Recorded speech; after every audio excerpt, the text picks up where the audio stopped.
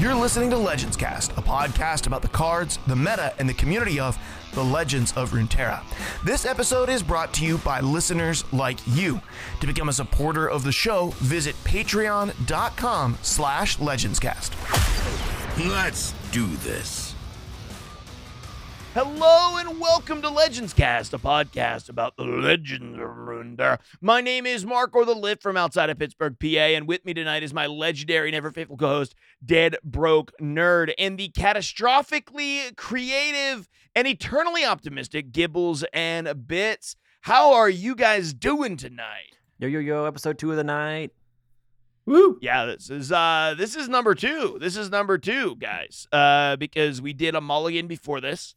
And now we're doing a regular show because we really wanted to do the mulligan. Guys, we really wanted to do the mulligan. Like, let's be real. We really wanted to do it. We were very hype about the mulligan. It was great. It was a lot of fun. As a bunch of Dungeons & Dragons nerds, that's what we wanted. But how can you ignore all of these sweet, sweet new LOR cards when it's reveal season? I suppose you cannot. Yes. Hence the second episode. Yeah, so we had to do a full regular episode and a mulligan episode this week. So, you know, you guys, we cleared our schedules, slaving away at the mics, endless hours, to bring you 2 episodes this week, the old double whammy. So, you know, somebody came to me at work this week and said, today specifically, and said, "Are you excited for it to be Christmas season?" And I said, "You mean reveal season?" And they were really confused when I said that. But somebody else in my work also happens to play LOR and is in our Discord. Oh my gosh, really? Oh. Yeah, I got something. Wow. Are you surprised that I did community outreach and I got somebody else involved from another area of my life? Not surprised at all. No. No, he's- loop he- him in. Yeah, he's a big That's gamer right. in general too. So I brought him on in, and when I said that, because we all have like our mics and our cameras on, I saw his. It took a second or two, and then his eyes lit up, and he was like, "Oh my god, I know what you're talking about." So it was so cool. Everybody loves a good inside reference, you know? Yes. Yep. So it is reveal season. We're going to be talking cards. But before we talk about cards, we also, like talking about nerd stuff in general. I didn't talk about this much on the show, but today, or in the other episode, but today arrived in the mail was my Anycubic Photon S 3D resin printer, Wow. which, bro. Okay, wow. Okay, so this printer 2 years ago was like $500 when it came out, which, like, I'm never buying a 3D printer for $500. But on Black Friday, they dropped this thing from like $230 to $99. Wow, $100. that's unheard And of. it is a really nice, like, the ones they're doing now are so insane. Like, the Sure. science behind these things are just getting crazy. So they're trying to liquidate what they have laying around The and older just get something stock, out of it. yeah. Yeah, so it's 2 years old, so they're like, let's just, we're basically giving it away, but they're basically giving it to me, so it's really great. And so I'm doing my first test print right now. It's just like the Anycubic, like, cube test print. It's printing. And then tomorrow, probably, I will be subscribing to Loot Studios, which, if you don't know what Loot Studios is, they do a batch of basically 25 to 30 highly detailed, amazing looking, beautiful miniature STL files every month, and you get access to all of them for a subscription of $15 a month.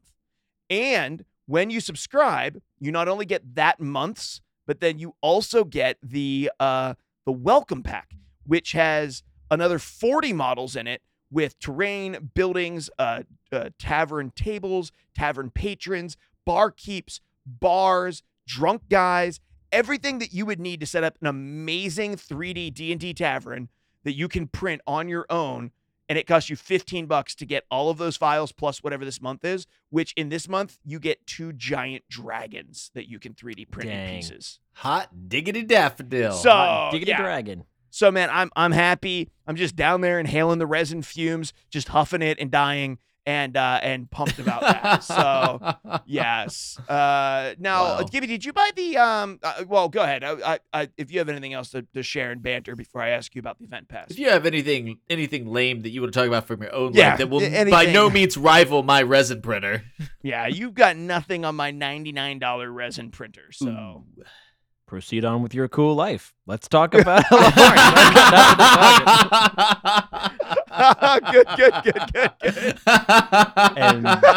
and the winner for coolest purchase this week goes to And that's me. Hey, Mark.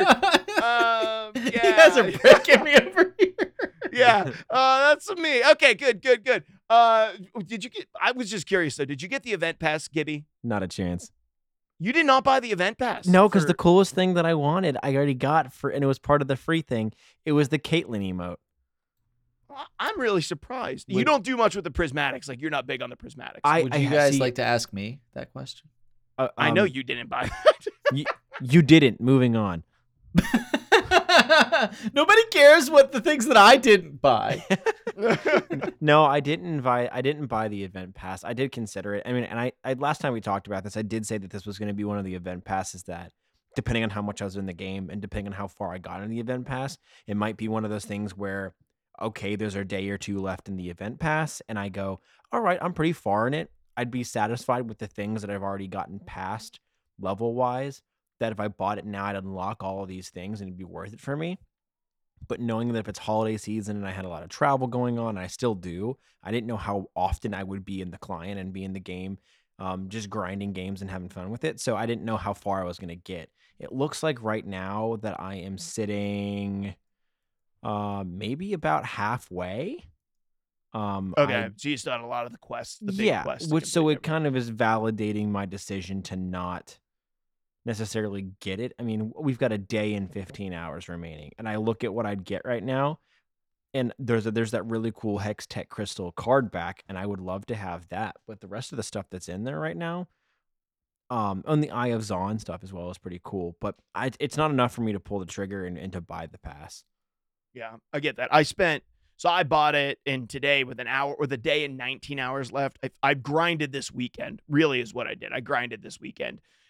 In Path of Champions and on stream today, and I finished it just a couple of hours ago. Nice. Grabbed the last pieces of it. So if there's one thing that gets me to play games, it is grinding out cosmetics for that I don't even use or remember that I have. So there Especially you go. if it's cosmetics that your daughter's like. You know, yeah, he likes a good grind. Like I do. That is a legitimate thing. Like it's totally fair, right? There's something that scratches, the back of your head, the back of your mind, like checking something off a list, and that's basically what hitting those levels on Event Pass is. So fair. Yeah, there's definitely truth to that. And that's one of the things I liked about building a collection in card games. I like that stuff. But what have you guys been playing? Have you guys been playing some LOR? I've been playing a lot of Path of Champions, and I've been back on Lee Sin Riven to kind of get my win each day in order to get my 2 Hextech crystals. So I've been playing some Lee Riven. I played some Expedition, and I went 6 wins, 6-0, and then lost in my final game to a Poppy Shyvana Lucian deck, which was just way too much Demacia. I was playing 100% mono Riven LeBlanc, just pure burst aggro Noxus in Expedition. It was a lot of fun, but I just didn't. It was like really dependent on seeing Overwhelm cards. If you did not see Overwhelm, you couldn't get above them with all of my like +5 attack bursts. And the last game, I ran out of Overwhelm characters and didn't pick any up, and so I ended up losing. But Gibby, how about you first? What have you been playing when you've had the chance to play amongst traveling in LOR? Yeah, so I've been playing a couple decks. So I did create 2 decks in particular. One kind of with the help of the community. But I created a deck. I said I want to go and build a deck that utilizes a couple cards in the game that I really like that I don't feel like have been touched in a while, at least as a center of a deck. So I wanted to build a deck around the Phantom Prankster, which is a 3-cost 0/3 that says whenever an ally dies, deal 1 to the enemy nexus, so kind of a burn card. And there's a similar kind of card that says Neverglade Collector, the 5-cost 2/4, when an ally dies, drain 1 from the enemy nexus. So 2 different engines just to kind of burn things out with some of the ephemerals and other spawning tools that SI does. So I built that. I asked the community in our Discord, hey, give me some ideas. Help me. Let's build this deck together. And some of our community came up with some really awesome builds, some trial and errors, a couple that we really didn't like after playing, and then found a build that we liked, and I built upon it my own different list, which I've called the Swing Set Assassin. Because the Phantom Prankster is this cute little girl that's just cute little ghost girl that's just swinging on a swing set, and she often is the one that will burn you down. So I made that deck called the Swing Set Assassin, and then I built my own deck off of a completely different type of an archetype that I really liked. I ran it as an early game in my Lucian and Riven aggro build that I made a little bit ago, but I was like, what other shell could I run that early game in? Because I really think that if you hit Lucian, if you mulligan for it and you hit Lucian and Senna on 2 and 3, I think it's just almost a really unstoppable, really hard decision for your opponent to make and play around. In an early game, you can kind of send them into a tizzy. So I created a deck called Body Swap, and it runs Body Swap, and it runs Fleet Feather Tracker, and it runs Lucian and Sharp Sights and stuff like that, and Senna, the Undying. So that helps towards the level up for Lucian and things like that. Running Chronicler of Ruin, because you can kill your own Senna to level up Lucian, and then it summons Senna back again. Same thing, you can kill your own Lucian to level up Senna. To get her added benefit, Spirit Leeches, stuff like that. Ethereal Remitter to kill something off and summon another something 2 cost or more above it. Radiant Guardians for some healing. Genevieve to give everything +1. But I'm also running in this, so it's technically in terms of champions, it's Lucian and Callista. So Callista can resummon Senna. She can resummon Genevieve, which is typically the most common target. Resummons Genevieve and gives everything +1/+1 again. Rekindlers just to kind of keep your champions flowing. So that's a really fun deck. I've been having a lot of success with it. I just love the archetype. See, this is really funny because like a year ago, maybe a little over a year ago, I was talking about that deck. I was playing the shit out of that deck. Minus the Genevieve. I don't think that might not have even been out yet. But yeah, Lucian, Callista, Undying, there's so much to love there. There's so many cool things. Now that was, of course, before Cursed Keeper got nerfed twice. Are you still running Cursed Keeper in there? Nope. Yeah, that probably that would be a hard one to justify at this point. With it dying at 2 defense, it is pretty awkward. But yeah, with the amount of spells and stuff out there, I found it more beneficial to try and so I'm running Fleet Feather Tracker as my 1. It's the only 1 drop I'm running. And then my 2 drops are Lucian, Glimpse Beyond, Sharp Sights for protection if I need it, and 2 Bright Steel Protectors, because sometimes that's more important to be able to drop a Bright Steel Protector on something going in, just so that way. I mean, the stuff's got quick attack on it, but anything it just avoids it from getting killed by a spell. Are you running the one that summons the 3/1/1s with Ephemeral? No. Interesting. I would have thought that would have been a big inclusion for both leveling Callista and Lucian. I see the validity of it. But with me running the Undying in the deck, you start to think about board space. So I found it better to not. Interesting. Especially with running the Ethereal Remitter, who's trying to kill something off, probably kill off an Undying to summon a 5 cost. Twice I killed an Undying and summoned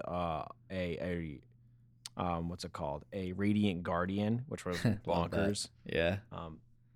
And then they did their best to kill my Radiant Guardian. They had to split it amongst 2 spells. So they played a spell, and then I just Chronicler of Ruined it, and it just resummoned it again at full power, and they were like, okay, concede. It was really great. Undying remains one of my favorite cards that this game has ever had. Yep, and me too.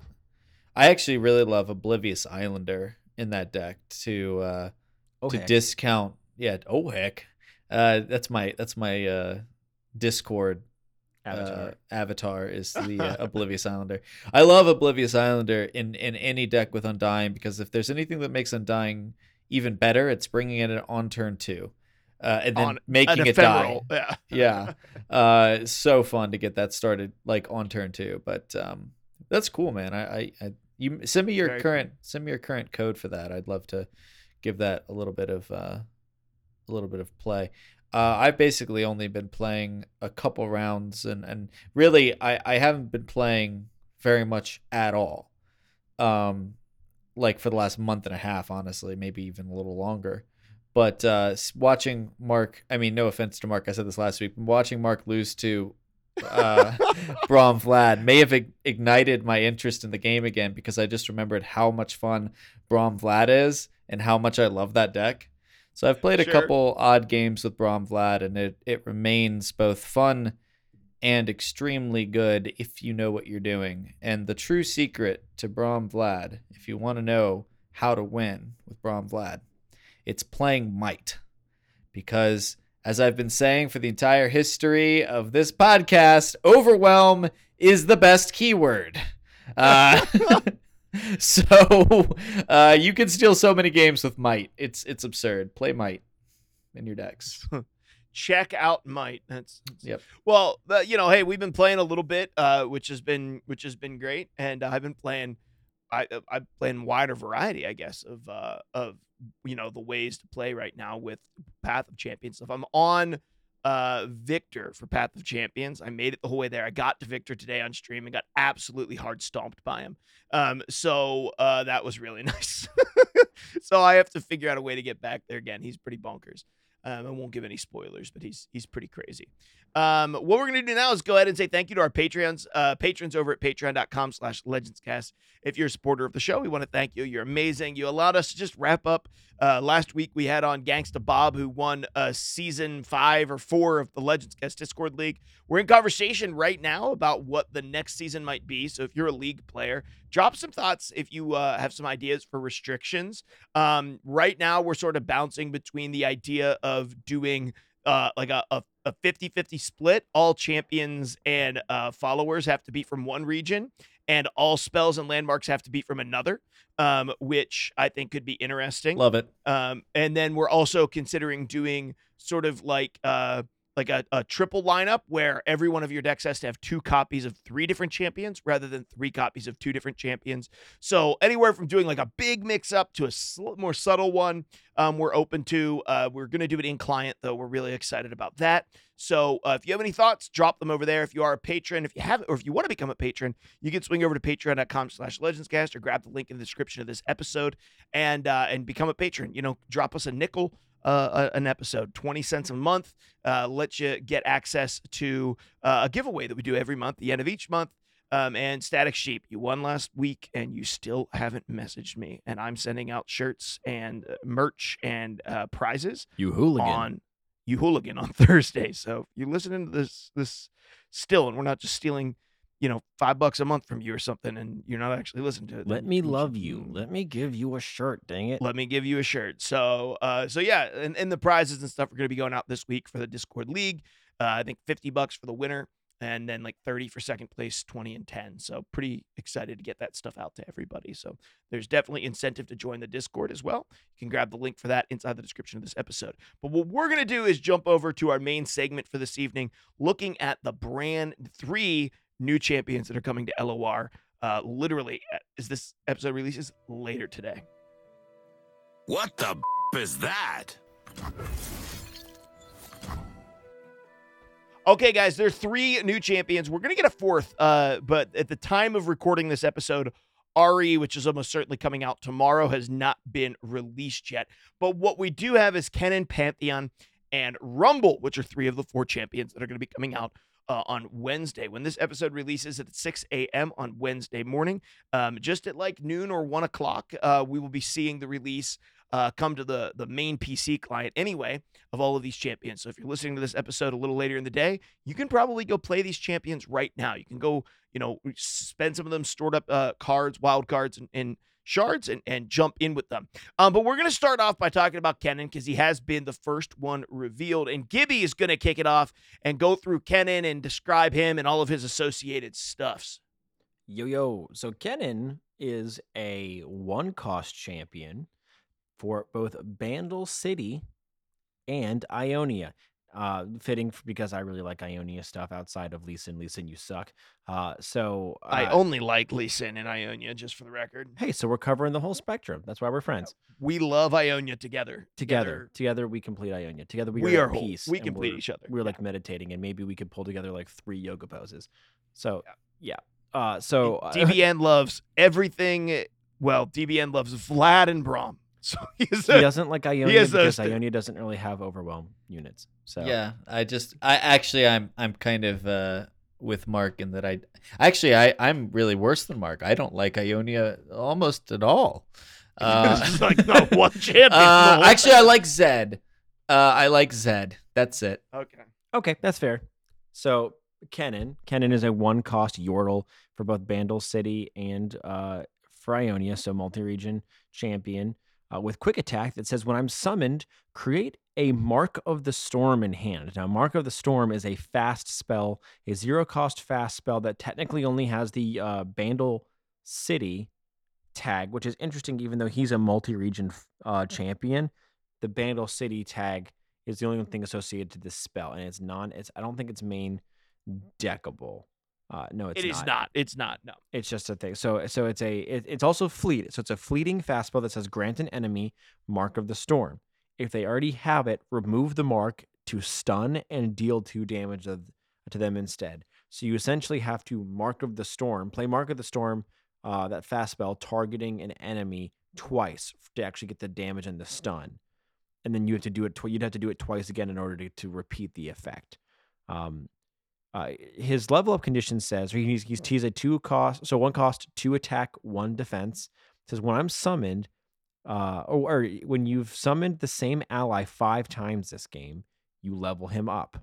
He gets the standard +1/+1 in his stats, and his effect turns into when I'm summoned, blocked, or attack, create a Mark of the Storm in hand. So you start summoning those Mark of the Storms more often.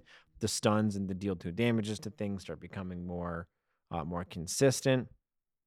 And his champion spell, so if you have a copy of him on the board and a copy of him in hand, says recall an ally to do 2 damage to anything. Kennen's Lightning Rush. It's a 3-cost fast spell that can also not be. Actually, no, it can be main decked. It's a 3-cost. It's a rare card. It's a 3-cost spell that just says Lightning Rush. Recall an ally to do 2 to anything. So, guys, what do we think about Kennen? DBN, I'll turn it over to you first. Well, so my big question, and this seems to be how everyone is reading this card, but I need the clarification. The level up ability, you've summoned the same ally 5+ times this game. Is that you've summoned the same card? As in, does it count for, like, for instance, Blade Fragments? Do Blade Fragments count? Oh, that's a good question. Because if they do, then Kennen is going to be very, very playable. If it tracks the individual card, then I don't think Kennen is very playable at all, at least not for his level up. You might be able to abuse him with recall to generate like free stuns and deal 2s and stuff, and maybe get Yasuo leveled up quickly. It seems that everybody has been reading Kennen as if it's summoned something with the same name, and that's much more feasible. I think it's something with the same name, but it specifically says ally. So, like, you couldn't use gems, you couldn't use Blade Fragments. Yeah. But Blade Fragments is an ally that gets summoned. It's a 1/1. Blade Fragments are allies. Fragments is a 1/1 creature. Yes. Because a spell that can target an ally can target a Blade Fragment. Right. Otherwise, you wouldn't be able to target. It's not. It with I know it. spells I know it's target not. allies. I know it's not counting spells. But it's counting allies, and if they have the same name. So, for instance, even separating Blade Fragments, if you play a Cursed Keeper, and then you kill it and bring another Cursed Keeper back, let's say with the 4-drop that you like, Chronicler, right? Does that count for 2 Cursed Keepers or That's how I'm 1? reading it. Because they're not the same. They're not the same card. Like 1/1 No. spiders or Yeah, exactly. wisps, Spiders. Great. Yeah. or Yeah, little I think saplings it's- and things. I think that's I how think it it's works. allies with the same name. I don't think it's the same exact ally. Like, Yes. it doesn't have to Sure. be because once an ally is recalled to your hand, it's not going to register as being the same ally once it hits the board I think as it does. it was when it was on the board. No, because all of them lose their stats, right? If you buff something and then recall it, it loses its stats. So when it's played again, but what I'm saying is you're right. Like, it would be the same name. So if you played a Kennen, it got killed, played another Kennen, that would be 2 Kennens played. Well, there's a new card, Tornado Warrior, that does keep all the stat buffs and keywords when I'm recalled. So I'm pretty sure for the purposes of the programming, it does consider it to be the same card. Because otherwise, you would generate, like, I'm pretty sure that it tracks it as the same card, like in your deck. It doesn't think it's a new card. That's pretty standard, I think, for programming. It's Yeah, just that could that for be. balance reasons, they don't allow you to keep the stats if it gets recalled. Yeah, that could be. So that's what I'm wondering, and obviously, if we can continue this discussion as if it was what we think it is, which is that something with the same name, but that does bother me, that lack of clarity there, because it makes that always bothers me when It'll things take are some not. science. I would Yeah. guess that you could do this with blades or spiders, though. Well, Yeah, like and if that's the case, I'm a little concerned, because I literally would just, I mean, as somebody who already is struggling to play this game on a regular basis, if I show up day one trying to play the new decks that I want to play and all I see is more Blade Dance, I'm going to punt this game. Like, I'm just going to, I don't know how to punt a game that's on my hard drive without chucking my hard drive out the window, but that's where I'm going to end up. There was some Black Friday hard drive deals, some SSDs on Black Friday that were pretty cheap. So just pick up one of those and punt it. All right, sounds Yeah, good. just punt that. But yeah, I mean, I think there's going to be a lot of, and that's kind of my assessment of this too, is what's interesting about Kennen is it seems like the direction that they are intending it to go with the way that they're intending it to go with all of his abilities is they want you to utilize recall and all of the new recall tools as a way to get him leveled up. Like, ideally you're playing 5 Kennens and you're getting a lot of these Mark of the Storms where you are playing other of his followers that benefit from recall. But I think the easier way to level him up, or whether it's equal or whether it's just as easy, is I think it's just going to be playing other units that are that you can create multiple copies of and cloning him. I just think that's going to be, and maybe you have some recall in there to help protect it if they try to remove it, so that way you can't play it again and then you just bounce it back to your hand and play it again.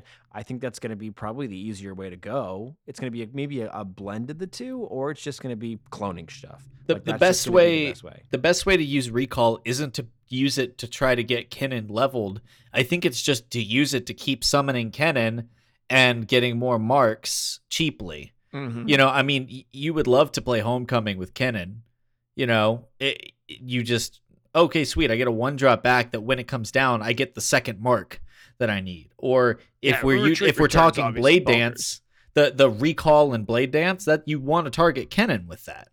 So, it concerns me from the perspective of, my God, please no Blade Dance, no, please no. But barring that, there's some interesting stuff to be seen here. I've always said that, like, recall could be interesting if you ever had payoff cards, because until Dancing Droplet, there was literally no payoff to recalling anything outside of, like, resetting an elusive or something, which it would just be better to draw another card and play a new elusive.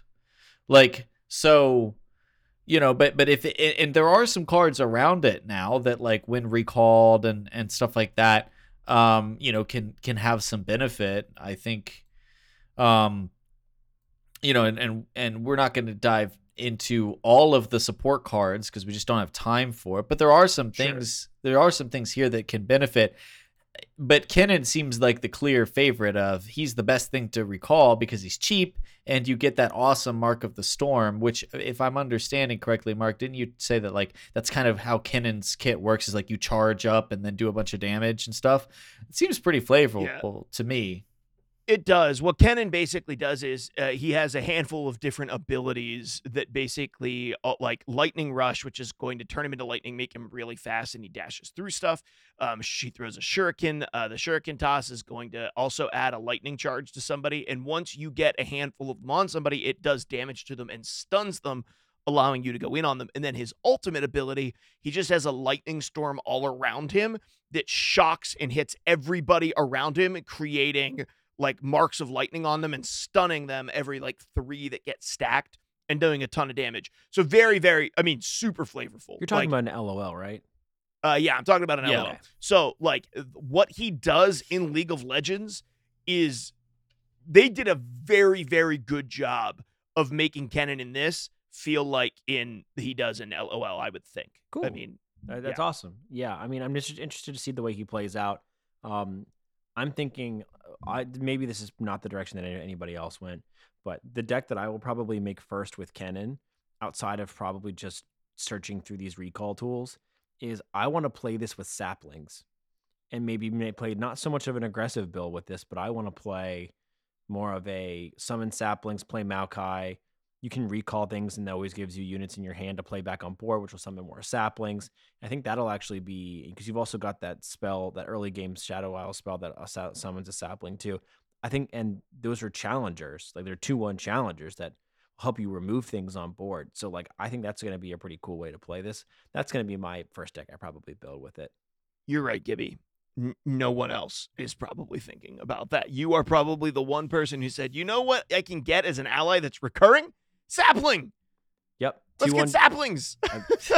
Yeah, the best recurring ally is something else that can drag something else into combat that they don't want to be in combat. So everyone else is like, Blade Dance. 2/1 challengers. Let's do it.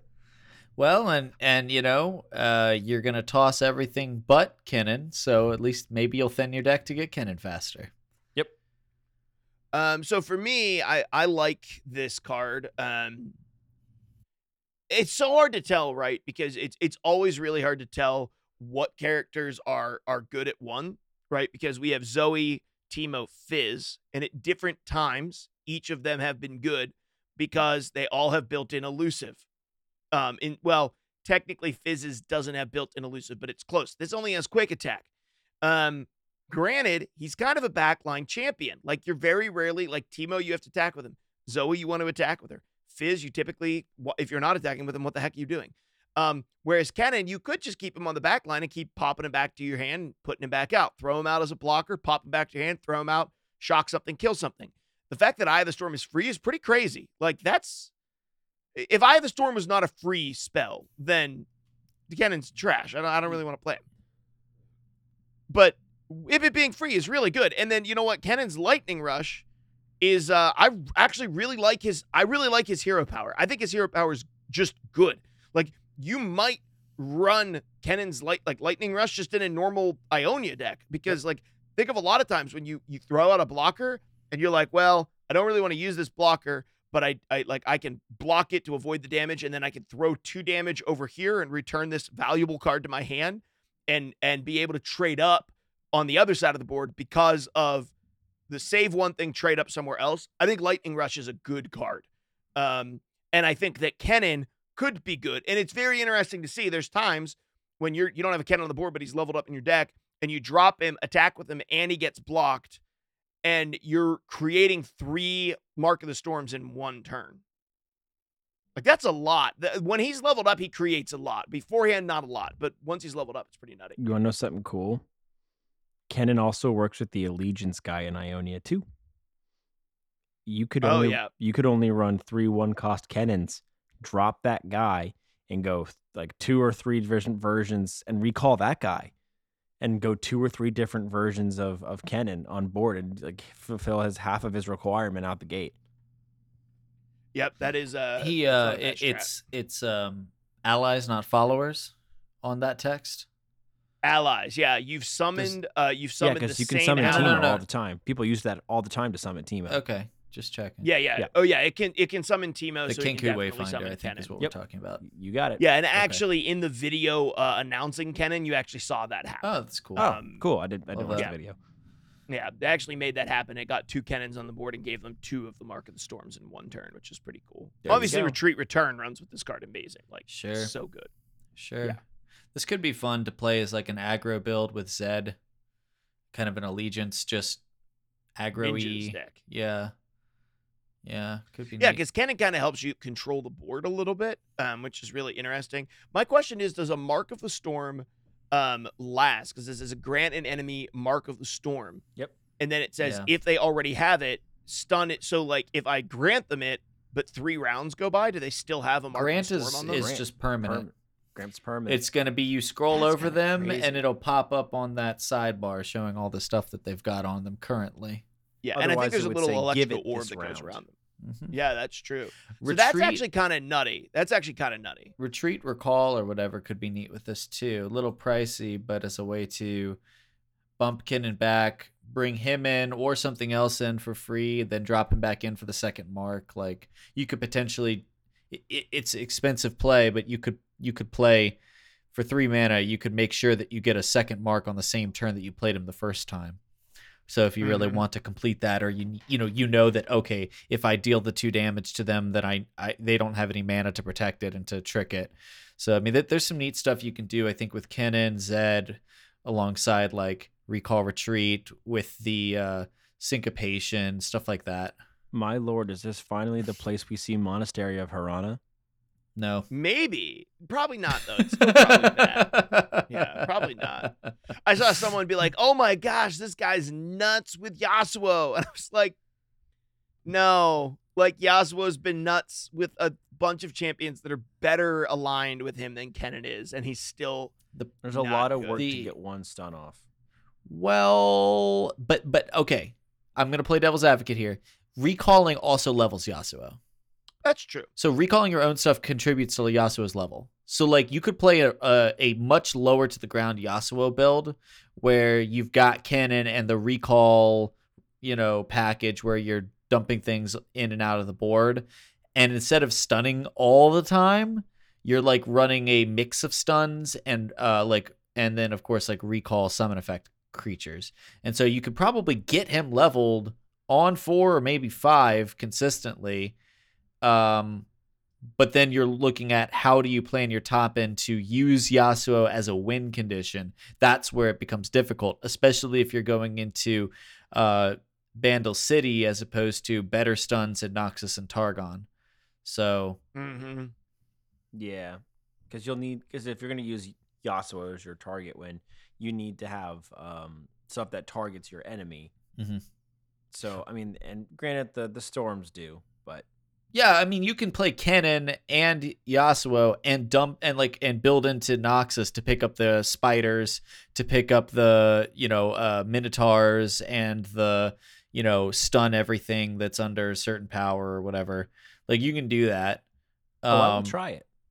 I mean, I might too. I mean, Yasuo was one of the first decks I built. I enjoyed it for a while. I know Gibby, same thing. So It's I the might. first deck you ever told me to build. Yeah, it was actually good at that time. God, that was so long ago.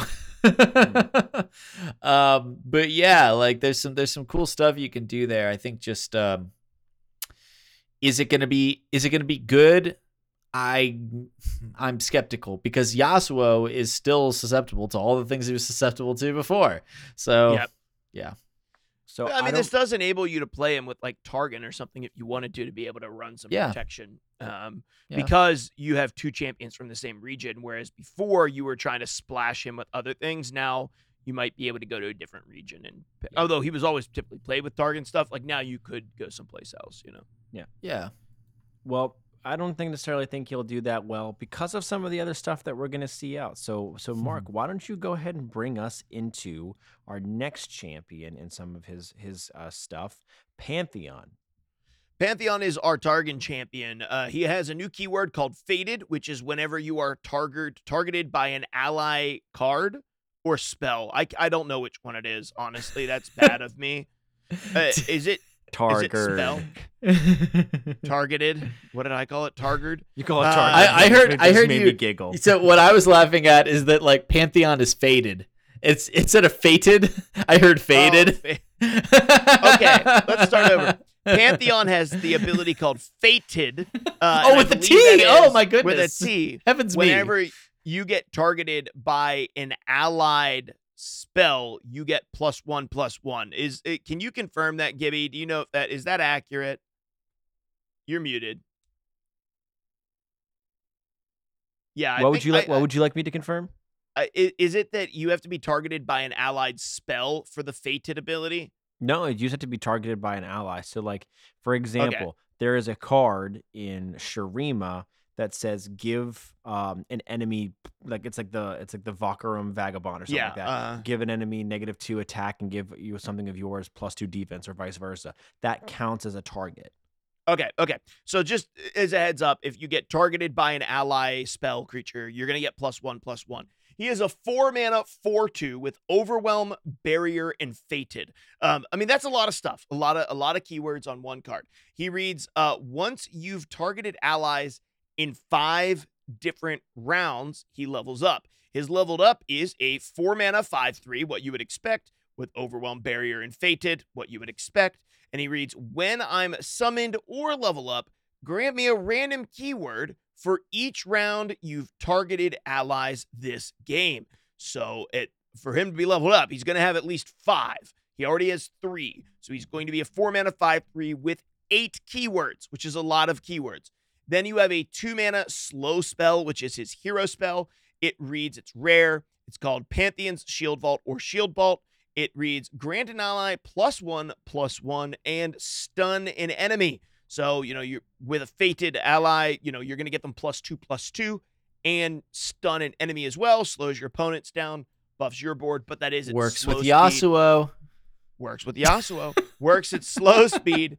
I mean, it is a 2-mana stun that does protect Yasuo at slow speed, but slow speed's bad.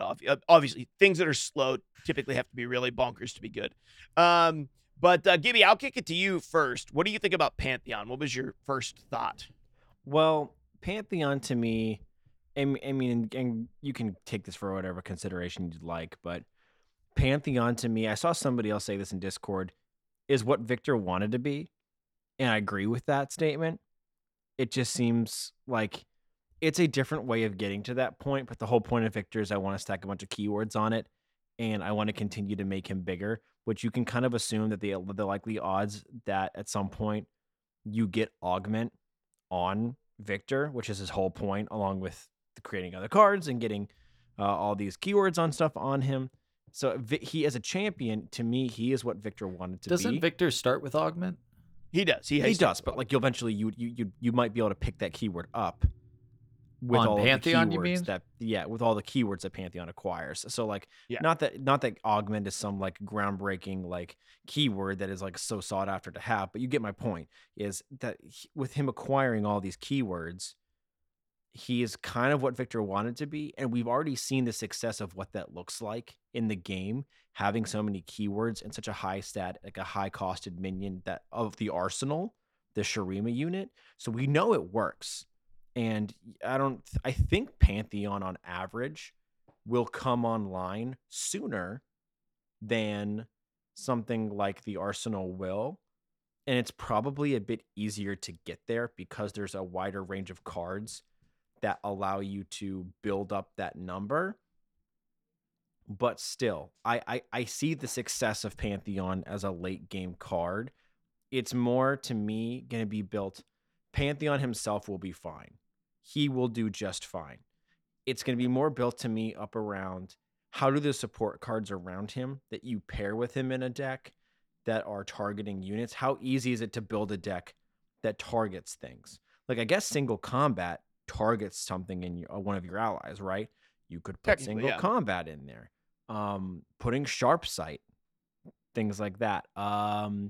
Putting syncopates, putting things like even just simple, like off of the little Yordle guy that gives you a +1 to attack or a +1 to your shield.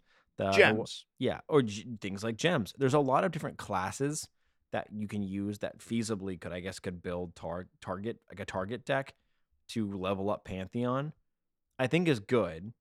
It's good that there's a wide variety of decks. I just wonder how powerful is that?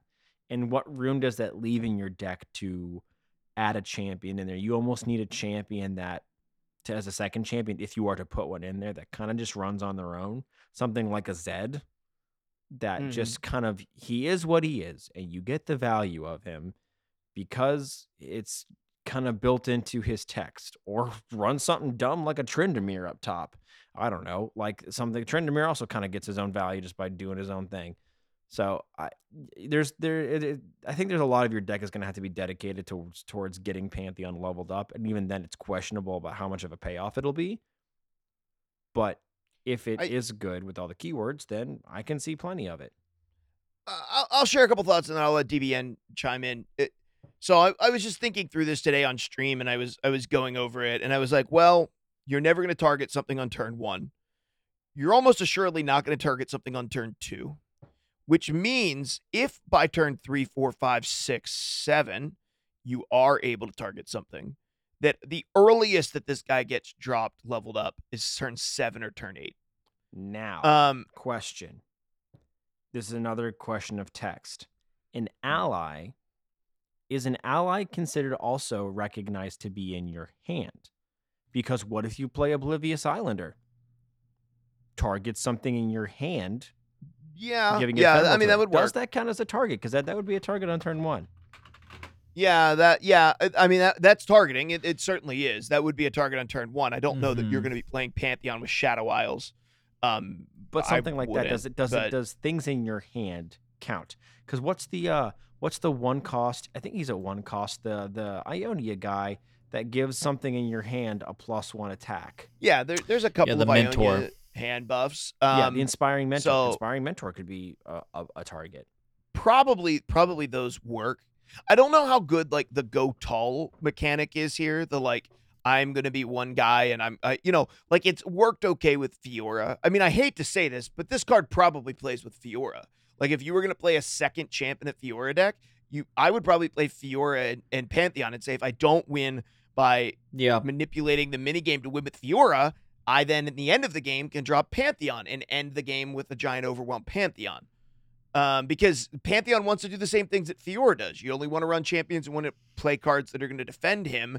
And if you can't defend your Fiora long term and you kind of get run out of resources, but you have a lot of Targon and Demacia resources of the stuff that you're going to want to defend and remove stuff, then you can put Pantheon on later. He comes down with Barrier, which is a very good ability. Like arguably that's great. I agree with you though. I don't think that you're leveling this guy consistently very often before turn 7, 8, maybe later. That's my concern. He just might level too late for a 5/3 to really make a difference towards the end. Even a 5/3 with 8 stats on him for with 8 keywords or 10 keywords, however many keywords you want to put on, a 5/3 might not be enough to win the game, especially if you don't randomly get Spell Shield. Like what happens if you don't get Spell Shield? Well, he starts with Spell Shield, I believe. Oh, that's no. He starts with Fated. Barrier, Fated. Overwhelm, and Fated. Right. Fated.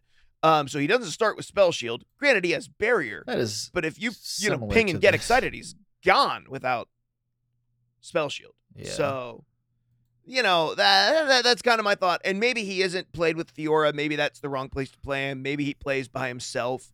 Maybe he's just good enough as a 4-mana 4/2 with these 3 abilities when he gets dropped that you're like, I'm just going to play him because he's good, and I don't need to play around like his level up. I don't need him to level up. He's just going to get me through the mid game. Maybe there's something to be said about that as well, and I'm missing that. But DBN, what are your thoughts on him? Well, so when I first read him, I mistook the new Fated icon as Spell Shield. Okay. So that must mean I can't now think of what Spell Shield looks like, but in my mind, that's what it was, and it must mean they're close together visually, which is annoying, but that's my mistake nonetheless. It makes more sense that he has Fated because that's his keyword. Spell Shield has like the little spark with a shield instead of a plus, and it's yellow instead of blue, but they're very similar looking. Yeah, okay, so I'm not crazy. Great. So interestingly, I actually think it's better with Fated than with the Spell Shield on it, because I was sitting here like, why the heck would you ever play this before it's leveled? Right? Unless it's a defense, like, oh, I really need to defend, I'm about to lose. In which case, well, playing your win con early is not good. However, the concept of playing him on 4 with the idea of basically going as tall as you can, that is tempting. And the reason I think that that's compelling is because you have access in Targon to, putting Spell Shield on things. Not only do you have Bastion, right? Yeah. Bastion's the +1 Yeah. +1 in Spell Shield, so it would be a +2/+2 in Spell Shield. But you can also invoke into the 2-mana +2 defense Spell Shield Granter, which is pretty solid. I think it's 2 mana. Yeah, it is. You play that with Zoe, with him. Maybe. Yep. So there, but my concern with Pantheon, I think you're totally spot on, Mark, and that generally speaking, you either have to optimize your deck to level him on 4, in which case you might be running some wonky things that aren't very good tempo-wise that are going to open you up to aggro really, like you're going to be very susceptible to aggro, or you're not going to level him super fast. And in that scenario, what I'm visualizing is you're running into the same issue that like Sejuani sometimes has, which is you're spending mana to drop things on board to stay alive and protect yourself, and you run out of the mana needed to accomplish that check mark on her level up box. Right. And that's what I'm saying here is that like you need an ally to target. I think Gibby's really spot on with this hand buffing thing. That might be the answer, right? Targeting things in hand, but it's not like there's a ton of those cards out there. Plus, you have to jump into Ionia. I mean, I don't think you ever go Oblivious Islander because it seems counterproductive. I mean, maybe. But that's one of very few, and I can't think of any other Shadow Isles cards that target things in your hand, whereas I can think of a few in Ionia, right? But I mean, nonetheless, though, like I struggle to see this as a particularly great card to use as a finisher. I more see this as a build around mid-range, like all in on Pantheon, akin to how there used to be all in Draven. I think Swim pioneered, or at least brought to the forefront, a all in Draven deck a while back, right? Where Draven would come down, already has like quick attack, so then putting Flurry of Fists on him gave him that extra bit of double attack. You stack a bunch of stat buffs, give him Overwhelm, and win the game on like turn 5. Through some ridiculous combo shenanigans. Now, that deck was very susceptible. Maybe this Pantheon deck has more, ability to protect itself from certain things, right? But of course, it does not have quick attack. You'll have to find a way to give it quick attack. You're going to have to find a way to continually buff it through the game in order to basically, turns 4, 5, 6, as you work towards the level up, you are dumping everything into this one monolithic unit that is just going to hopefully outstat everything with Fated and whatever else you play to buff it, whether that be gems or that 5 cost, give it +3/+3. That's Tarek's card. Blessing of Targon. Blessing of Targon, yeah. Or whatever. So it's not often that Mark remembers the names of a card. So no, but you're doing great tonight. Good job. Yeah, that's like You're the on second fire. or third one that I've remembered. I'm like an absolute memory maniac right now. Well done. We gotta ride this roller coaster as long as we can. Next time you introduce me, Gibby, it's going to be in my memory maniac co-host. Yeah. Yes. Done. So, Done. Signed, perfect. sealed, delivered. That's your now. Yeah. That's your new. You want to new have a stuff. lie, a guy who knows how to pronounce names, the lift. Yeah. Yeah, if you want to hear me struggle to try to find adjectives for Mark, go listen to our Mulligan episode from this Oh my evening. god. Oh my god. I think there's some neat stuff here, but I actually, by the way, I'm going to go on the record here and potentially be completely wrong. I don't think this is going to work with Fiora. And the reason why, I kind of was having a discussion with some people earlier today in the Discord. Fiora wins because she goes all in on a combo. And that polarizing nature is set by the fact that you have draw consistency, and that everything you surround Fiora with is contributing to Fiora living and or creating more trades, right? Striking, everything like that. Pantheon does not do that. Pantheon is something you don't want to draw if you're trying to win through Fiora. And more than that, Fiora struggles with the issue of running out of steam, both in terms of, if they kill Fiora, you're done usually. And two, you run out of cards, right? You're not trying to play a ton of cards. You're just trying to ensure that you win the first 4 combats that you send Fiora to, and or strike to get the kill as well. And you only need enough cards to achieve that. It's the fastest way to win the game through an alt win condition, but it's heavily draw dependent. Sure. And Pantheon, I think, moves in the wrong direction there. If only because, and I like the idea of Pantheon as an alternate win condition for something that wants to be playing a lot of a lot of targeting allies, maybe something Sure. like a Lee Sin or something, although I don't think Lee Sin needs help. He is the win condition, but something along those Sure. lines. Yeah, you're trying to play a lot of buffs and stuff. Maybe like a Fizz. Actually, Fizz Pantheon, right? I mean, Fizz is you're constantly trying to play spells to give it elusive to make sure it hits the face. Maybe that's the answer. Sure. But I just think that it is going to hurt you in your pursuit of Fiora more often than it's going to save you because Fiora screwed up. Yeah. Yeah, that's probably accurate. I wasn't 100% sure about that feel. I was just like, the only thing does this already is Fiora, so it just makes sense that like it's a little bit of redundancy in that deck, but Fiora doesn't exactly need redundancy around the champion. Fiora needs redundancy around the spells that protect Fiora and enable needs her to win the game. survivability. That the reason why they took it down to 2 health is because Fiora's weakness is the fact that if it's killed, you lose. So everything you pack around Fiora is about protecting it and doing that as mana efficiently as possible, and making sure that everything that you pack around it, that's your deck. That I mean, you might include a couple units here and there to make sure that you can survive from an aggro deck. But I mean, Fiora wants to see an aggro deck. She wants people to play weenies that she can say, "Hey, if you don't attack me, I win. If if you don't play units, you lose because that's your whole deck." Right?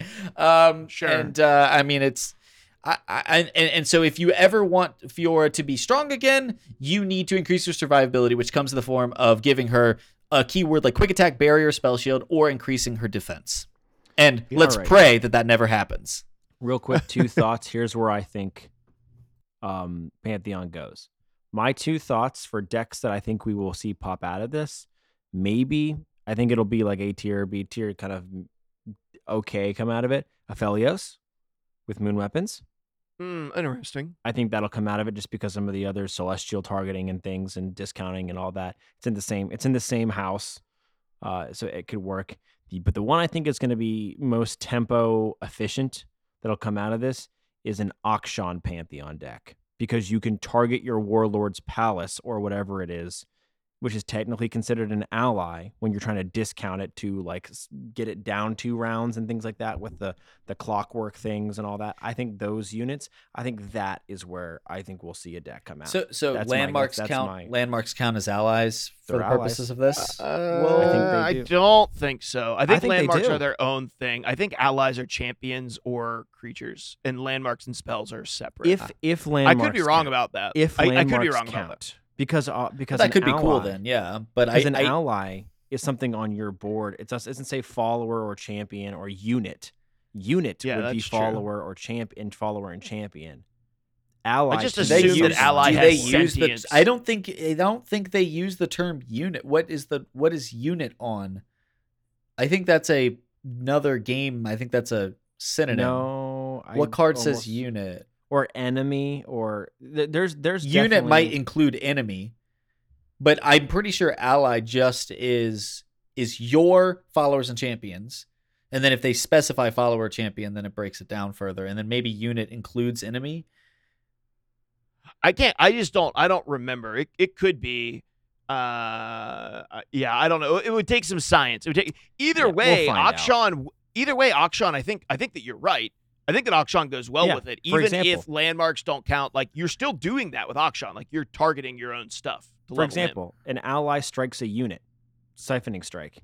Yeah, because it can hit yours or theirs. So I guess that is Yeah, unit's Inclusive. definitely a word in the game. It's Okay. just I, Yeah.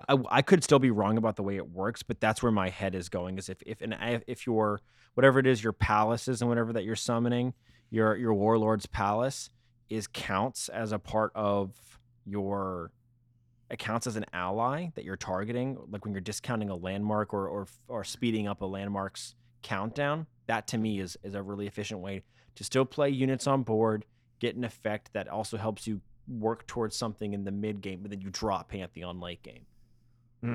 So, yes, my 2 cents. I like it. I like it. But let's pass it on to the final champion, DBN. Why don't you tell us about the champion that you're going to tell us about tonight? Yep. So I'm pretty excited because y'all know my favorite faction is Noxus, and we get our long-awaited Bandle City Noxus dual region champion in the form of Rumble, which of course, I think is awesome because I love the whole, not only do I love the mech suit vibes here that we're about to be getting a ton of, but I also love the arena as a long-standing sort of Noxus theme. So this one is actually, it really is making me excited to log on Wednesday, which I wasn't certain if I was going to do, because Bandle City has overall not been my favorite sort of expansion cycle, but Rumble is awesome. So Rumble's a 4-mana 5/4 champion. I'm just gonna say it right off the bat. 5 attack is huge for reputation bonuses. So I have to be the first one to say it because my goodness, is that so relevant. But here's the effect: play, discard up to 3 cards to grant allied Rumbles everywhere, impact for the first card, quick attack for the second card, and spell shield for the third. So you don't have to discard all 3. If you don't have all 3, you can still play it. It still comes down. It's not a cost to play Rumble. But of course, if you only have 2 cards, you can get impact and quick attack and just miss out on spell shield. Or if you choose, like, I really can't discard this other card, can't discard my whatever, you can discard no cards, whatever. Its level up occurs once it has dealt 12 plus damage. Now, my question, of course, is going to be, and I'm pretty sure it works this way, that is across all Rumbles, or does that have to be this explicit Rumble? That's the question I'm going to pose to you guys before. I think what it says, I think it's this explicit. This explicit Rumble? Rumble, yeah. Okay. Yeah. Brent, Gibby, you're muted again. So if you're saying you think it's differently, Goodness. I figure it out. I know, you gotta figure it out. So the way I read this is Rumble has dealt 12 damage because the card I'm comparing this to is Pike, right? Uh-huh. And Pike is something similar, and that can be split across multiple. What does Pike say explicitly? Okay, I will read Pike. Okay. Pike says, or it says allied pikes have. Okay, so then this is I this guess explicit one. It's got to be Okay. this explicit one then. I So was yeah, thinking they would be the same. No, it's different. So Rumble, of course, that specific one, as we now know, it's done 12 plus damage, which is relevant when you take into consideration impact, which can do more damage, right? And then once it's leveled, you get this awesome new artwork, which looks like it's celebrating. It has quick attack, spell shield, and impact already. So if for some reason you didn't invest in that earlier, it now gets it as it levels. It says, when you deal damage to the enemy nexus, create a random Mecha Yordle in hand. Or if you have one, grant all Mecha Yordles in hand +1/+1 and reduce their cost by 1. Dang.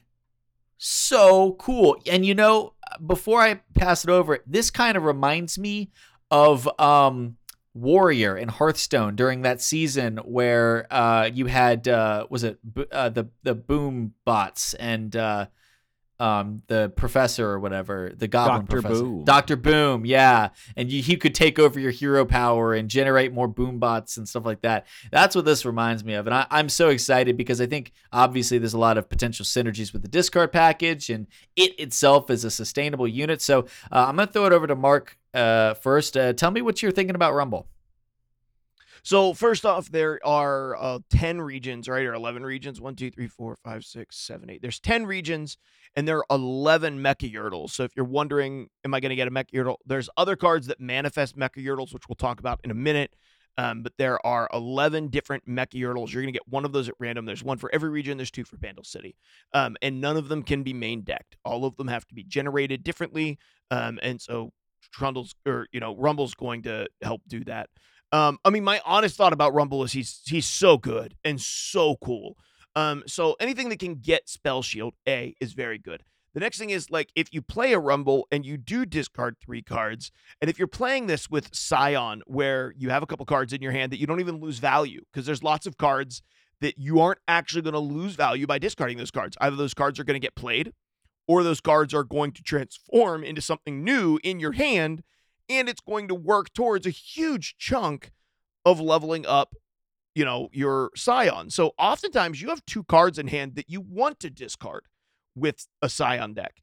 And so that means that you likely may lose 1 card in order to give Impact, Quick Attack, and Spell Shield to a 4-mana 5/4. And a 4-mana 5/4 is great stats with Quick Attack. It's, Impact is great because it helps you level up, right? Because then he's going to deal 6 an attack. So it only takes 2 turns to level him up if you get attacks off with him. That's significant for that reason. But Spell Shield's bonkers. Like a 4-mana 5/4 with Spell Shield alone is a huge power swing. You give that Impact and Quick Attack, this is a very difficult card to deal with. Like on turn 4, there's not a lot of decks that are going to very easily be able to deal with a Rumble without giving up something very significant to do so. Or be able to use a lot of resources on this, especially if this card has Quick Attack and Spell Shield. So I'm a big fan of Rumble. I think Rumble can level up Jinx. It's one of the easiest cards to use to level up Jinx, right? It's so easy to level up Jinx. It levels up Scion like nuts. I think that this might be instead of playing Draven Scion, it might become Rumble Scion, and you play a slightly more mid-range, slightly less aggressive early game that you were playing with your Draven. Yeah, and the leveled up version of this that says, when you deal damage to the enemy nexus, create a random Mechayurtle in hand, and if you have one, grant all Mechayurtles in hand +1/+1, reduce their cost by 1. If you don't have one, technically, if you deal damage to the enemy nexus, if you got an attack through with this, you would create a Mechayurtle and give it +1/+1 and reduce its cost, right? Because he's going to hit and then he's going to use Impact. So he's going to hit the nexus twice. Yep. If he hits directly, but he doesn't have Overwhelm. You can give him Overwhelm. But if you could give him Overwhelm, which is very likely. Might, great card. Overwhelm. Might. Discarding Scion would give this Overwhelm, Discarding right? Scion. Discard Scion. Which no one ever does at the moment, right? Because discarding Scion, you're like, I need that. That's my win condition, right? Why would I discard that and risk not drawing it in time? But now, sure, you discard a Scion on turn 4 along with 2 cards that you don't mind discarding because they're either going to come to board or generate new cards. And this comes down as a 4-mana 5/4 with Impact, Quick Attack, Spell Shield, and Overwhelm. You've also got that 5-drop, the Battlefield Ancient Warrior something, whatever. Warmonger? Sure. And that grants Overwhelm as well, I believe. Or is it +2 attack? Discarded.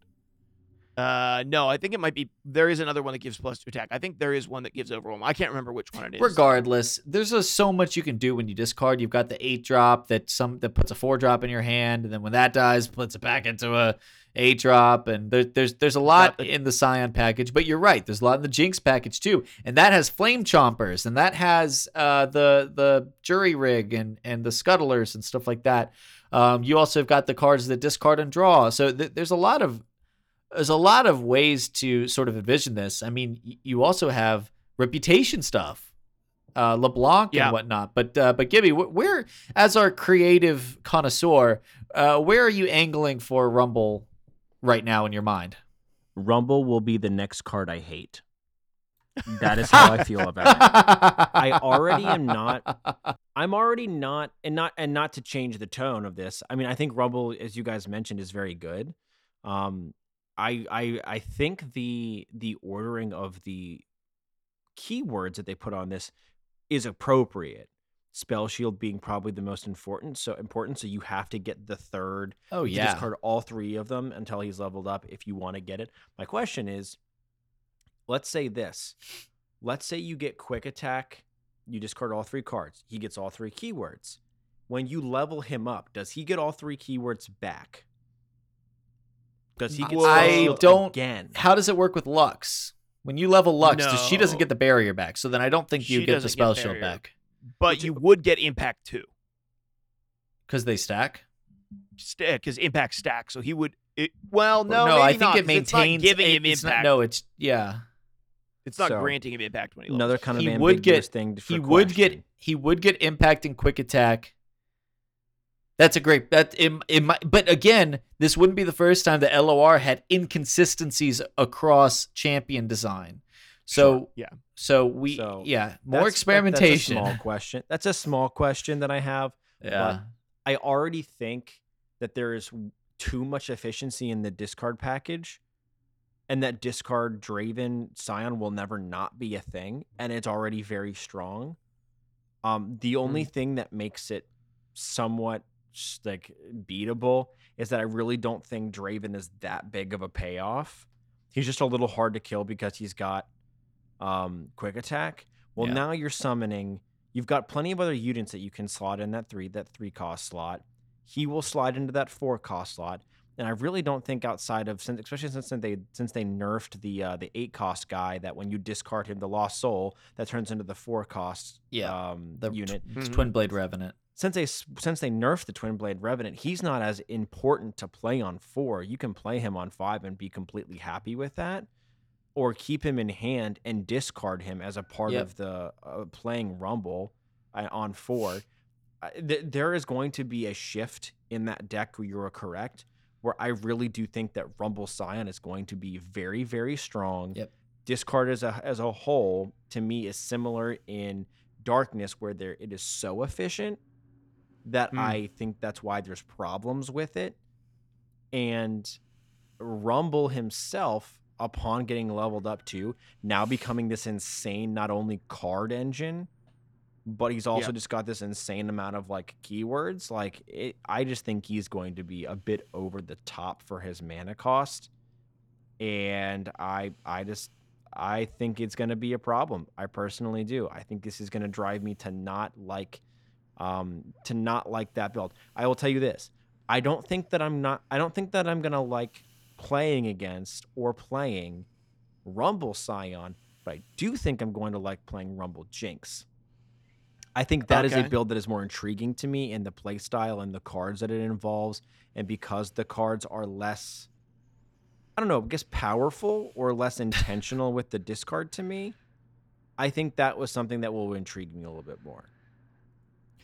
Yeah, I like Scion as a character. I like the Scion champion, and I like, even if Scion didn't exist, I think I would still really like Rumble, though. That's kind of where I'm at with him, is that I just like him as, I really like cards that come down and have like pretty significant swing turns just because they hit the board.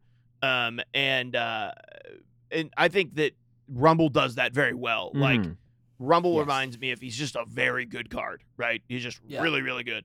The design of Rumble is awesome. Love the design, love the card in a vacuum, and I think that the creativity they used to create him, and we've intentionally statting the keywords and his stats and all of that, like Ian said, like with the 5 attack for reputation, that opens up a whole nother realm of maybe a deck that he could fit in here. Granted, the discard piece might not necessarily be the focal point, and that's okay. It opens up other things. Whispered Words will continue to fit in that deck because of that 5 attack. Yeah. They were very good about statting it and placing it where they did within the timeline of, or the I guess the mana curve within Noxus. So I like what they did with it. I just think that deck is not gonna be as fun for me to play against. Let me just counterpoint here for a moment. I do think Scion Rumble is going to be good, but I want to object to your dismissal of Draven in that deck. The key with Draven, and the reason why it's so potent with Scion, and the reason why I don't think that Rumble necessarily replaces it in the long-term meta, is because you get a free 0 mana burst speed way to trigger your discard effects, whether that be the guys that come in for free, or whether that be the card that prevents your strongest thing from dying, which is freaking huge. That is a very much needed effect that oftentimes, like, not only is the +1 sometimes good for triggering a trade, but in that deck, the Whirling Blades are massive for ensuring that your discard effects can go off without disrupting your mana curve and at burst speed. So I think from an aggressive standpoint, there is no doubt in my mind that you will see Draven Scion be the preferred aggressive variant, whereas Rumble Scion is going to take a mid-range tact. Sure. which I think might be very dangerous, certainly. But the games are going to be slower. And the thing about mid range is that like an aggro deck now all of a sudden can challenge it. You know, the issue in the past with Draven Scion was that aggro decks really couldn't challenge the raw power of Scion finishing consistently on 7 like every single time. And it was hard to get under it because they were able to apply as much pressure as the other deck. And I'll be honest, I haven't kept pace with how it's doing now, like in the current environment, but I'm sure it's not bad. But it can't be that. I didn't think that the Twin Blade Revenant nerf was really that relevant in my opinion anyways. But my whole point is that it's also going to be slower paced, and these mid-range decks are going to be looking for ways to utilize, I think, the Mecha Yordles, and they're going to be pulling away, I think, from PNZ and looking into Bandle City, because I don't think that there is quite enough in PNZ to reward Rumble without generating free things off of Draven, although I could be certainly be wrong, unless you're going Rumble Jinx, in which case, as we've already established, that's an unexplored territory. So I think it's going to be great with Scion. I'm just saying I don't think aggro is going to be the way to run it, if that makes sense. And I'm not saying that aggro is the way to run it. It definitely will shift a little later, and that's part of my point of of rearranging some of the mana costs of what you include in the deck. You'll replace something on 3 to make sure that you have a consistent curve. You have to make sure that your discards are still fluid, and that by the time you're playing it on 4, you've still got plenty of things that you'd like to discard. There will be some rearranging of maybe some of the inclusions in the deck, and it will probably be a bit more mid-ranged. But I think as a whole, the combination of Rumble and Scion will be more powerful than the combination of Draven and Scion. I think that mid-range deck, if you put them two against each other, the mid-range deck will eat it alive. That's my against assessment. the aggressive variant. Yes, that's maybe in that situation, but you have to also consider in terms of the viability of it on ladder in like conjunction with the other things that are going to be popping up, like we're going to talk about, which is Go Wide Yordles. I just don't see where Go Wide Yordles is going to struggle against Rumble Scion in theory. And obviously, it's all theory at this point. Yeah, and it depends what gets discarded and what you have in your hand with Rumble. Because if he pulls out bang, bang, bang, unit after unit, or really turbocharges that. Well, there's only discard. One unit that comes into play off of a discard right now, which is those 3/2s or 3/1 ephemerals. Are the only ones that come into play off of a discard. The other ones just either buff or turn into something else in your hand. Unless you go to PNZ. Right, which you still you still could. But I mean, even those are like 1/1s or 0/2s, and the point I think is that like eventually slows the game down. It slows the game down, sure, but while the Yordles continue to grow, and that's the problem. Is that the Yordles are going to not just continually put the same amount of pressure, they're going to over time put more pressure, kind of like Elites used to back in the day.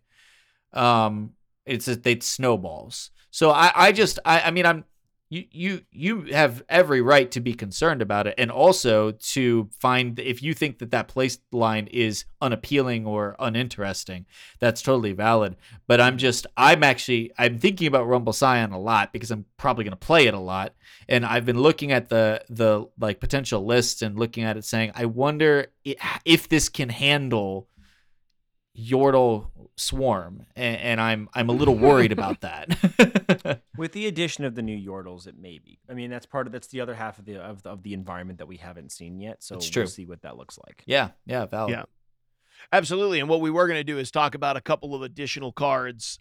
We each picked one that was not a champion, and I think we're gonna end up closing the show with that because there's too many to obviously we're not even touching on most of the cards.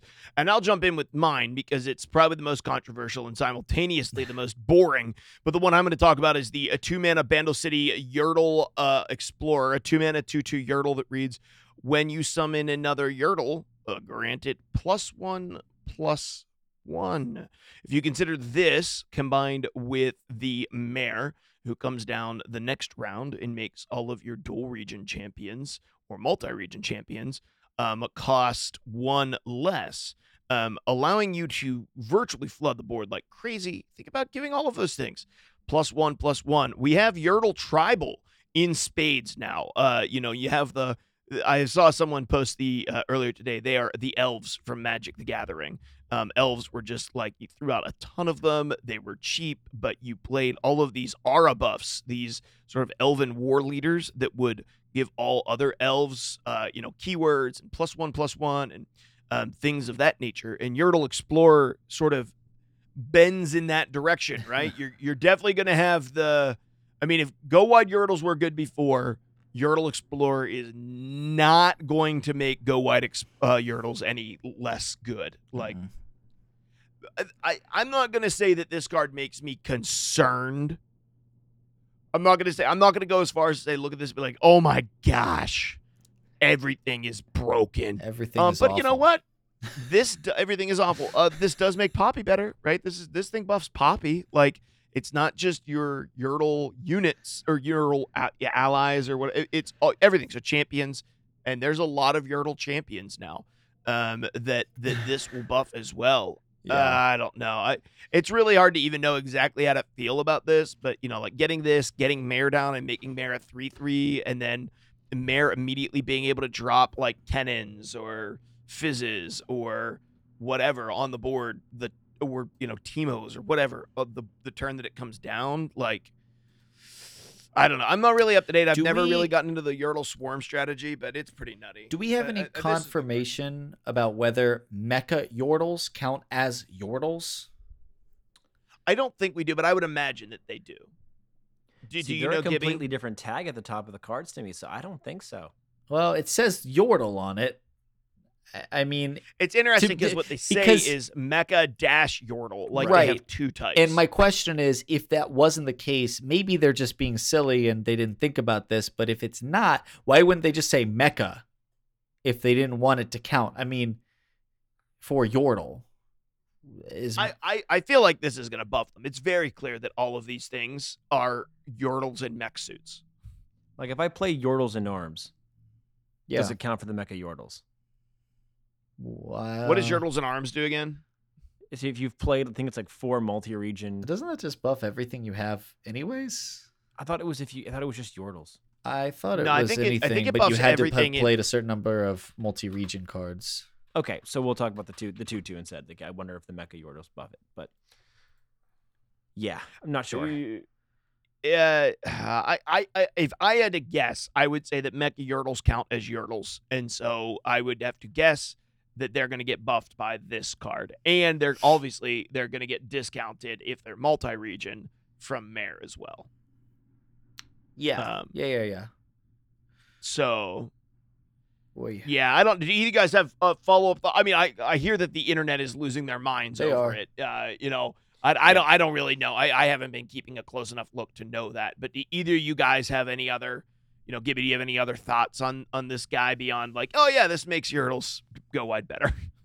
Yeah, I think the other thing that also is really interesting about this card is that it also has the Yordle tag. Mm-hmm. So unlike the card that it's being compared to overwhelmingly, which is the card that's been around for a while from Demacia Battlesmith, Battlesmith doesn't have where it says when you summon an elite, granted +1/+1. One, the Yordle pool is triple the size of the elite pool. I saw that stat earlier today. So not only Wow. is the pool wider of the Yordles than the elites, but this 2/2 also has the Yordle tag. So let's say you get an unlucky draw. Technically, let's say with Battlesmith, if you drew a Battlesmith and another Battlesmith and you played them both, they didn't buff each other. This does. So this will go 2/2, and then you'd play it, and then it'd go 3/3, and then I guess they'd both become 3/3s, right? Or it's when you summon, it's only one of them would become 3/3s, but then you'd have 2 engines that are now buffing the crap out of everything too. So the fact that this also shares that keyword helps with consistency in your hand, which is dangerous. That's probably my only additional thought from outside of what we talked about. I also saw that the average cost of a Yordle compared to the average cost of an elite is lower. Yep. Like by It's like almost a 2.5. full mana cost. It's like 2.5, where an elite is like 3.5. They did say in there though that it's skewed a little bit by Cythria. Yeah, but Yeah, there's a because but she's a many of the 10 mana. best elites are 4 costs and compete with each other in the 4 cost slot. Yep. So Yeah, I've played a lot of You also- elites. you also Yeah, have Yordle champions, which, I mean, a champion getting a buff is different from a follower getting a buff. And there are like a million 3 cost and lower Yordle champions as opposed to Garen at 5, right? And And so it's Jarvan at like, 6. and Jarvan at 6. So the amount of time that you're able to benefit from a buff on a champion that has the same keyword and that is likely to come down before Battlesmith gets removed compared to Yordle Explorer. I mean, it's just it's a non-issue. Yordle Explorer is strictly better, and Yordle Tribal now jumps one of the only other tribal tags in the game. And it's crazy because any other tribal synergies in the game right now are not something that is shared across the entire faction like Yordle is. Almost everything in Bandle City has the tag. It's crazy. You could arguably play Yordle Explorer in a Rumble deck if you're going to be playing Mecha Yordle spamming and discarding things. Yep. Why? Because Yep. assuming Mecha Yordle counts for Yordles, which I think it would be silly if it didn't. But assuming it does, you don't need to be spamming. If you drop a 2/2 and then all of a sudden your 3/3 comes down as a 4/4, that's value, baby. Like, Yeah, I mean, play Yordle Explorer, play Tristana at 3, and then play Rumble at 4, and Boom, then baby. play all the Mecha Yordles. yep. Yeah. There you go. There's Yeah. your I mean, curve. Hey, and there we have a It's Tristana Rumble. good. I didn't think of that one. Boom, we have another Rumble deck. yeah, Tristana Rumble, I think. I saw some people who are already kind of messing around with that. I honestly think Tristana Rumble will be very good. Yeah, I mean, with all of the Impact. Mecha Yordles being multi-regions of different facets, I mean, you are looking at Tristana buffing all of them. Yep. Yeah, absolutely. Gibby, do you want to tell us your next card, the one that you picked that's a one of? Sure, I would be happy to share my card. So my card is part of the, I guess it was part of the Kennen reveal. It's called Risu, the Silent Storm. It's an epic. Also in Bandle City, it's a 5-cost Yordle that says when I'm summoned, summon a Storm Cloud. Storm Cloud is an adjacent card that can't be main decked. It's another 5-cost card that says Storm Cloud. It's got impact and it's a 7/3. I really like this card because I think this is a card that, with splitting. Anytime you have a card that splits stats across things, I think it's a really interesting card that kind of gets added to the summoned pool because it says when I'm summoned.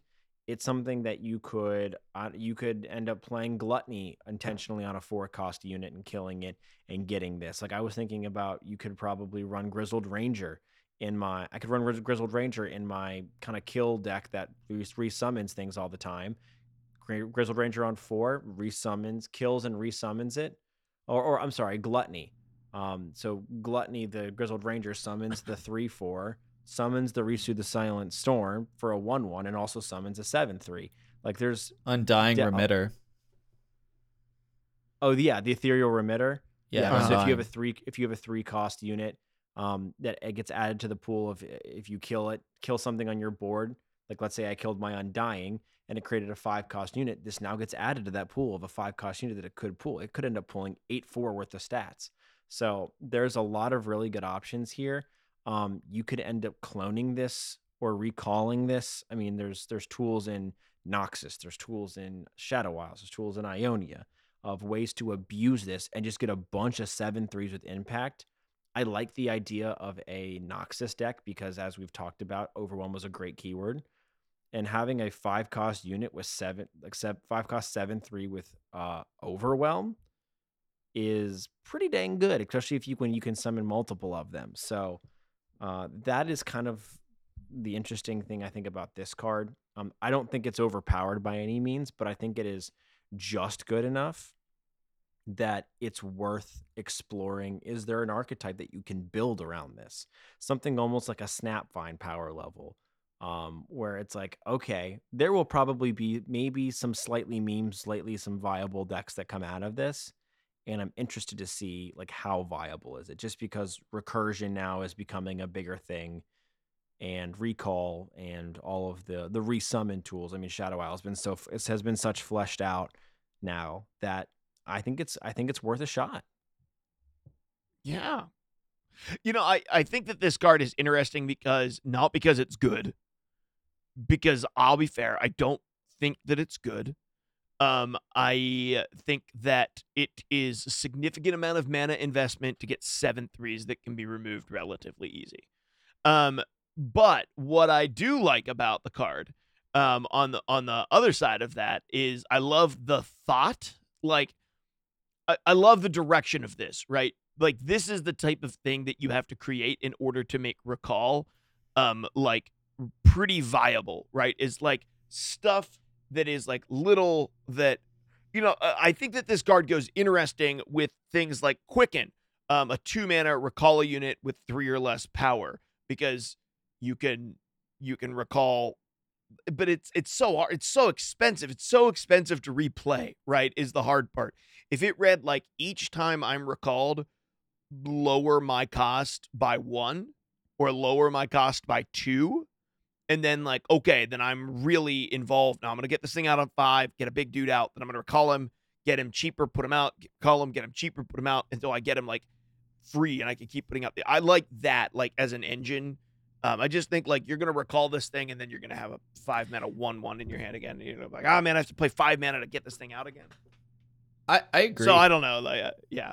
So, but I love what they're doing. Like, I love this. Like, I love this, and I want more of this. I would just love to see them push it a little bit further and create an engine out of one of these cards. If they did it at as 3 costs, so you could use that recall return or whatever, to spam it out, that'd be pretty potent. But I think, Gibby, you're right on the money in that. I think it's actually best in Shadow Isles, and utilizing it with summon an ephemeral copy of this thing with 1/1 stats.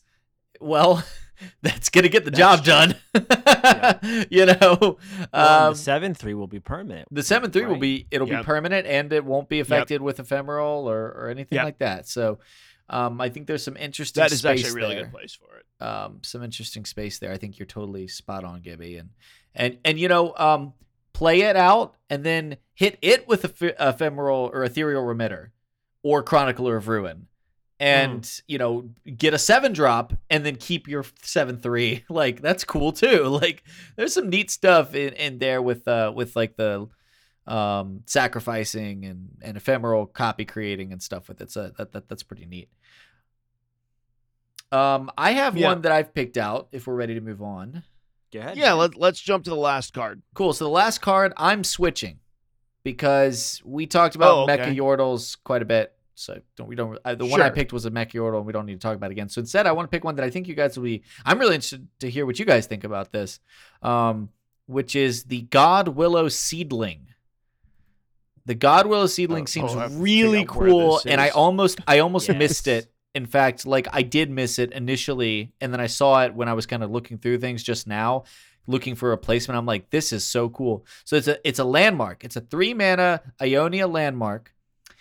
Play, recall an ally to summon an ephemeral copy of it, and then it has countdown 2 to summon another ephemeral copy of it. And of course, we are sitting here. I mean, myself at least, I'm sitting here thinking about like all the possibilities of champions that you can create extra copies of. Kennen obviously loves this, because every time you summon a copy, you get another one of those marks to spam out, right? But I'm also thinking, like, what if you death mark and pull the ephemeral off of one of these copied champions or whatever and slap it on something else? Like, what if you, like, create extra, just kind of like you used to do with Talia, with the sand prism whatevers, to create bonus copies by abusing the timing of when you play the champ and when you don't play the champ. Like, there's some really cool stuff in there to get multiple copies of things out, and then of course it obviously contributes to the recall synergy of things. It's really cool. I was like, how did I miss this? Yeah, I mean, so directly in Ionia, what I'm thinking of, I think that would be just a really, really cool build, really, really cool early game to push this with. I ideally you want to find a really good 2-cost unit, right? So that way you can recall that 2-cost unit and then you'll get another one later. Like you'll create an ephemeral copy of it later, right? Sure, yeah, and you'll get an ephemeral copy now and an ephemeral copy later. Right. So my thought is either for vulnerable board control, you play the 2-cost unit out of Bilgewater that grants something vulnerable. Hired gun. The hired gun. You either play hired gun or you stick in Ionia and you play the 2-cost unit that grants you 2 spell mana off the jump.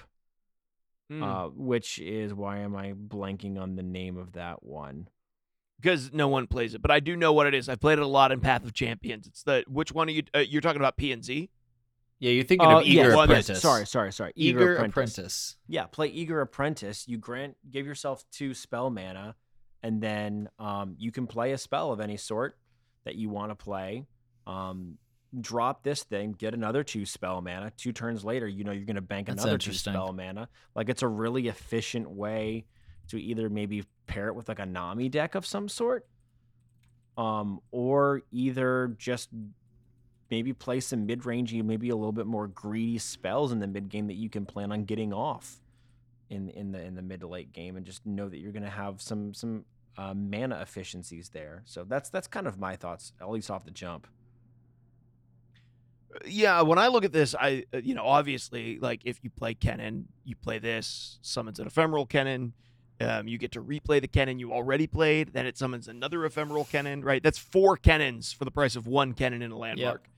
And that's 4 like things. Like, obviously, if it's slow enough meta, like, that's really cool. And then you get your ephemeral ones that you do get the opportunity to interact with and block with or whatever. I'm trying to think of, it's going to be really interesting to see how good Ari is and if Ari interacts with this in a really strong way, because if Ari she does. Also levels up based off of returns, then like it's pretty good. But I do think, like, if you play like Kennen and Yasuo, like, this does help you get that Yasuo leveled up very quickly, because this is going to recall something, and then you're also going to get the Kennen leveled up pretty quickly. There's something there. I do think it's a really interesting landmark, and it's probably the best landmark that Ionia has, because all of other, think about the other one, the shrine one that we talked about earlier. Like, this is so much better than that. It's not even funny. And like, it achieves the you're same not thing. Losing.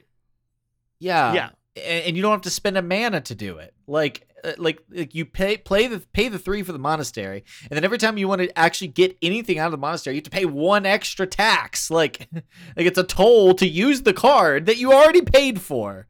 At least I believe it's 1 mana, right? It creates a 1 mana recall, or is it a 0 mana? Yes. No, it's 1. Yeah. Yeah. Okay. Glad I'm not wrong on that. But my point remains, like, it's delayed value, and then you still have to keep paying for a very marginal benefit. It's a terrible, terrible card. And this gives you the recall, which you want for your synergies, and gives you that immediately replacement, so that on that turn, you're not actually getting negative tempo. You're not gaining tempo, but you're not getting negative tempo. Or just play Egghead Researcher and then do this, and then you get 3 dragons in your hand. Yeah, I can get behind that. Or, there's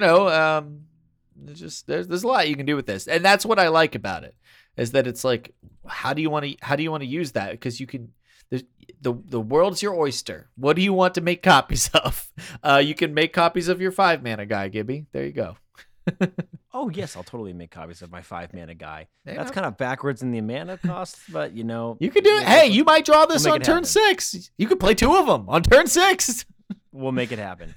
All right. Honestly, this card with that 5 mana guy is really good. Like, because you can't rely on getting this on turn 3. And it actually is interesting too, because it utilizes countdown alongside. Maybe there's some Shurima action in here. You never know. You could. Yeah, this is just off. This isn't a card that it's good if you get it played on a 2 cost that's good, or on a Kennen with a good summon ability. Kennen, but for it's sure. Better. It's like very, very good also to like hold in your hand and get it on a good summon thing. Like, yeah. Like Cythria. Like, if you got this on your Cythria of the Clouds or whatever her name is, or What was that? Was it Guinevere or Genevieve? I mean, Genevieve. Yeah. That was like there are other good Good scenarios summons. here that you Ooh. could get this Or on, Kinku for sure. Wayfinder. So, What about with Mist Wraiths? Mist Wraiths. Yeah, on the 4-drop yeah. Allegiance. mhm. Or even just a regular Mist Wraith. You play a Mist Wraith, you put this down, summon the Mist Yeah, Wraith back why to your not? hand, get an ephemeral Mist Wraith, buffs again. Get turns another it one into later. Another Mist Yeah, Wraith, yeah, buffs that's- yeah. again. There's options there. This is a pretty creative card. I like this with unique. Wayfinder a lot. Like if you Oh, run yeah. Absolutely. I'm thinking like Kennen Zed, Wayfinder, this, like, let's do some silly stuff. Yeah. Very interesting. Very interesting. Although, you know, Well- Lulu would love to buff Kennen. like, Lulu would very much like to buff Kennen. Ken and Lulu's not bad either. But I tell you what, guys, we've been recording for approximately a little over 3 hours. Mhm. So between this episode and the Mulligan that came out, so we want to thank you guys for tuning in and listening. We really appreciate it. Hope you liked our insights. We were going to do deck name game and closing thoughts this week, but we're just going to wrap up the episode. Means we're already an hour and 40 minutes in. So we want to thank you for listening. Visit our Patreon, join our Discord, come hang out with us over there. And I had one other thing that was next week we'll probably be doing 2 champs in a hat. We really wanted to just review cards. We'll come back to deck name game and stuff in the next episode that we do that's covering Runeterra. Have fun and let us know what you're playing as well. If you got a deck that you're really excited about, go post it in the Discord. Let us know what you're being creative with and what you're playing, and we'll do the same. Well, and we've got a very active community that will be just buzzing, during launch day. We've got people from California to Massachusetts to Australia to everywhere, just kind of who's going to be jumping in there and sharing decks. And it's a release season and a new cards coming out is the perfect time to jump in and join the community and say hi and make some friends and grab some deck codes. So we highly encourage it. Yeah, absolutely. Well, guys, that's probably going to do it for this episode. I want to thank all of you guys for listening, and be sure to come back again next week. Thanks for listening to Legends Cast. This episode was brought to you by listeners like you. Don't forget to join our Discord community and support us by leaving us a rating and review wherever it is that you listen to podcasts. A special thanks goes out to all of our Patreon supporters over at patreon.com/legendscast.